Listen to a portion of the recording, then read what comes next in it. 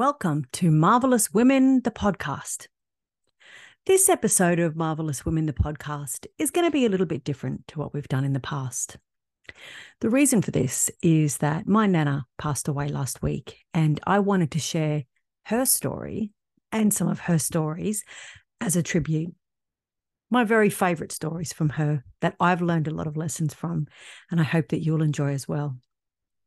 My Nana, Maureen, was born on the 2nd of March, 1926.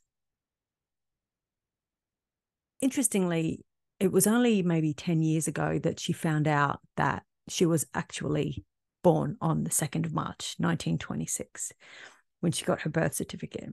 She'd always been led to believe that she was born on the 3rd of March. So she was a day older than she actually thought. My Nana Maureen was fiercely independent. She divorced my grandfather in the late 70s. And from then on, she did her own thing in her own way. She lived on her own until just a couple of years ago.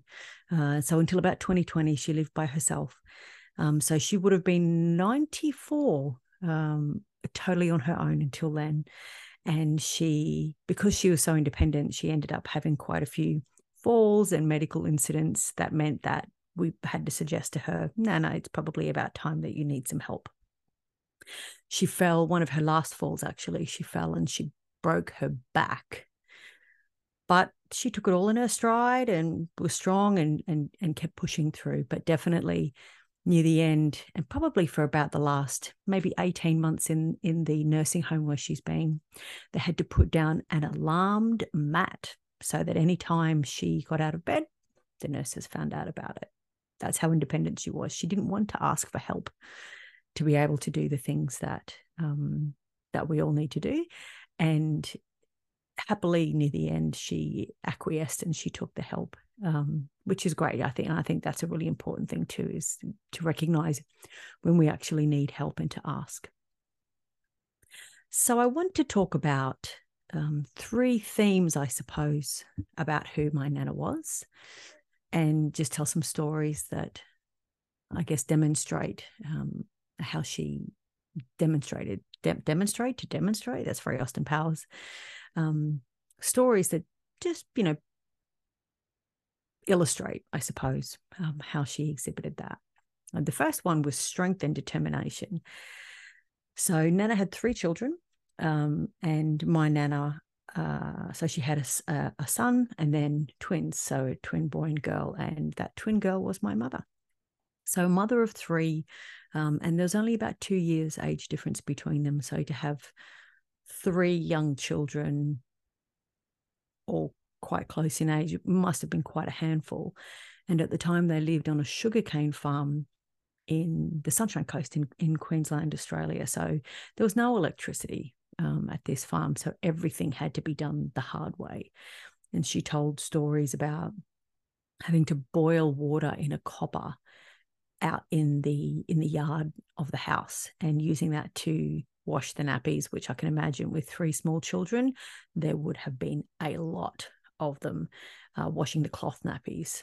So just the strength and determination of being able to coordinate all of that, and in such a environment where everything has to be done manually, would have been really difficult.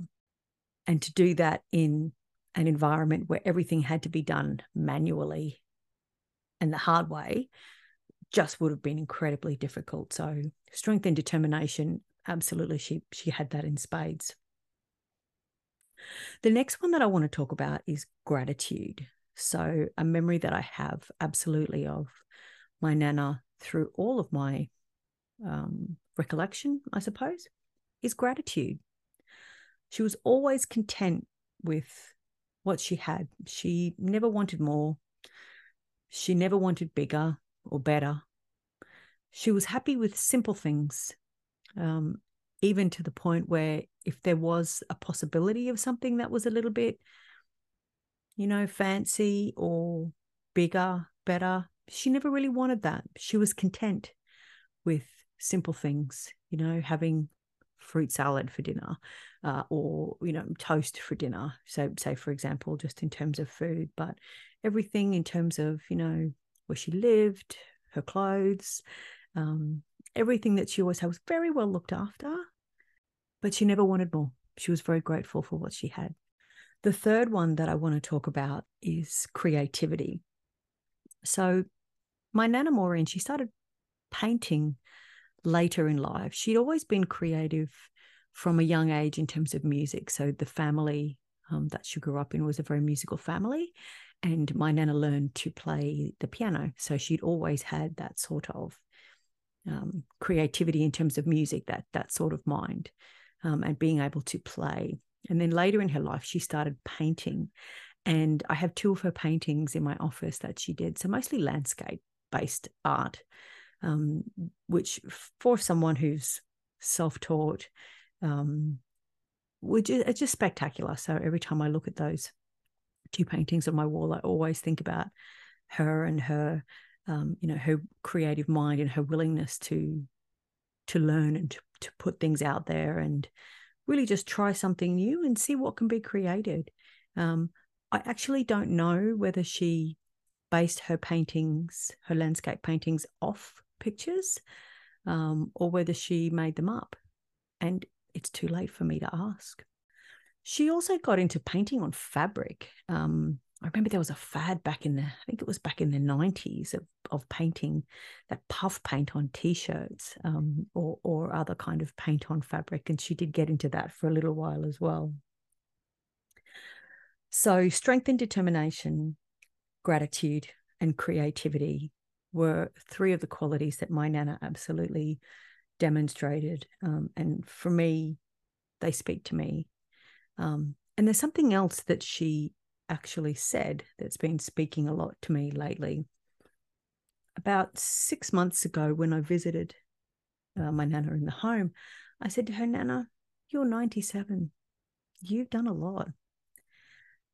In your experience, what is the answer to the question, what's the meaning of life? And she didn't even have to think. Straight out, she said, do what makes you happy. And that has become a mantra for me, even more so in the last week. Just what's the thing that's going to make me happy? And I think, of course, there's a balance between doing what's going to make you happy and not hurting other people, or sacrificing something that's not appropriate. But if you've got an option that's going to make you happy, then take it, because life's too short. And as Jill said on our last episode, life's too short to be miserable. So look at that bright side. And if there's a way that you can swing things to bring happiness to your life, then totally do it. So in terms of the impact on me and my Nana's passing, apart from being absolutely devastated, of course, at the same time, I am grateful for her that she is now at rest, because she absolutely was ready after 97 years. And certainly for the last few years, she's been saying, I'm ready, I'm tired. So I'm very grateful for her that she went, and that she went in such a peaceful way in her sleep. But there are 3 key things that I'll be taking forward with me. And the first one, and this is, I suppose, a personal reflection, life's too short to be fearful or to hold yourself back. I realize in my own reflection that I've been playing it a little bit safe for too long. I've had a very good talk with myself over the last week or so, and I've committed to myself to make a very conscious effort to catch myself when I realize that I'm holding myself back, and really push myself outside of my comfort zone. So I suppose a question for you is, are you holding yourself back from something because of fear? If you are, make a conscious effort to catch it, and then really have a think about it and decide what it is that you would consciously like to do, as opposed to the reflective holding yourself back.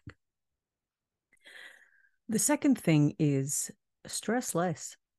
So I'm doing a PhD at the moment, plus working, which has been pretty full on. I've come to the realization that I'm the one that's creating the stress around me.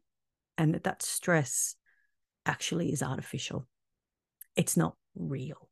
I'm putting myself under so much pressure, whether it be, to get out a certain amount of, words in my writing or the timelines for my PhD and even working. So I can change that. It's all in my head. What about you? If you're feeling stress in your life, to what extent is that real or is it artificial? Are you creating that? In my case, I absolutely found that I have been creating that. So that's a really good mindset check for me moving forward. If I'm feeling stressed, hang on, is this stress real? Is it mine? Can I change that?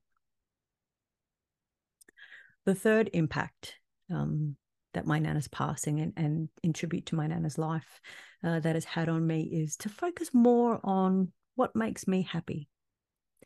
So for me, that's singing, that's spending time with loved ones, and that's traveling. So what I'm hoping to do is, in lieu of stressing, is that I can make time to incorporate more of those things in my life. So in tribute to my Nana, I'm going to spend my upcoming birthday doing karaoke with friends, and I'm going to commit to taking more short breaks on the weekends because I know that will refresh my mind and my body and help me keep, powering through and stopping myself from holding me back. So 3 key questions for you to reflect on in your life based on this tribute to my Nana. What are you holding yourself back from? What's stressing you out? Is it real or artificial? Does it really matter? Is there something you can do about that? And finally, what makes you happy? Can you do more of that? Thank you so much for joining me on this very special episode of Marvellous Women, the podcast. I hope that you've enjoyed hearing my Nana's stories, the marvellous Maureen, as I will refer to her from now on. I hope that you've enjoyed it and that you've got something out of it. I know I've certainly really benefited from the process of reflecting and preparing for this tribute to my Nana. So until next time, stay marvellous.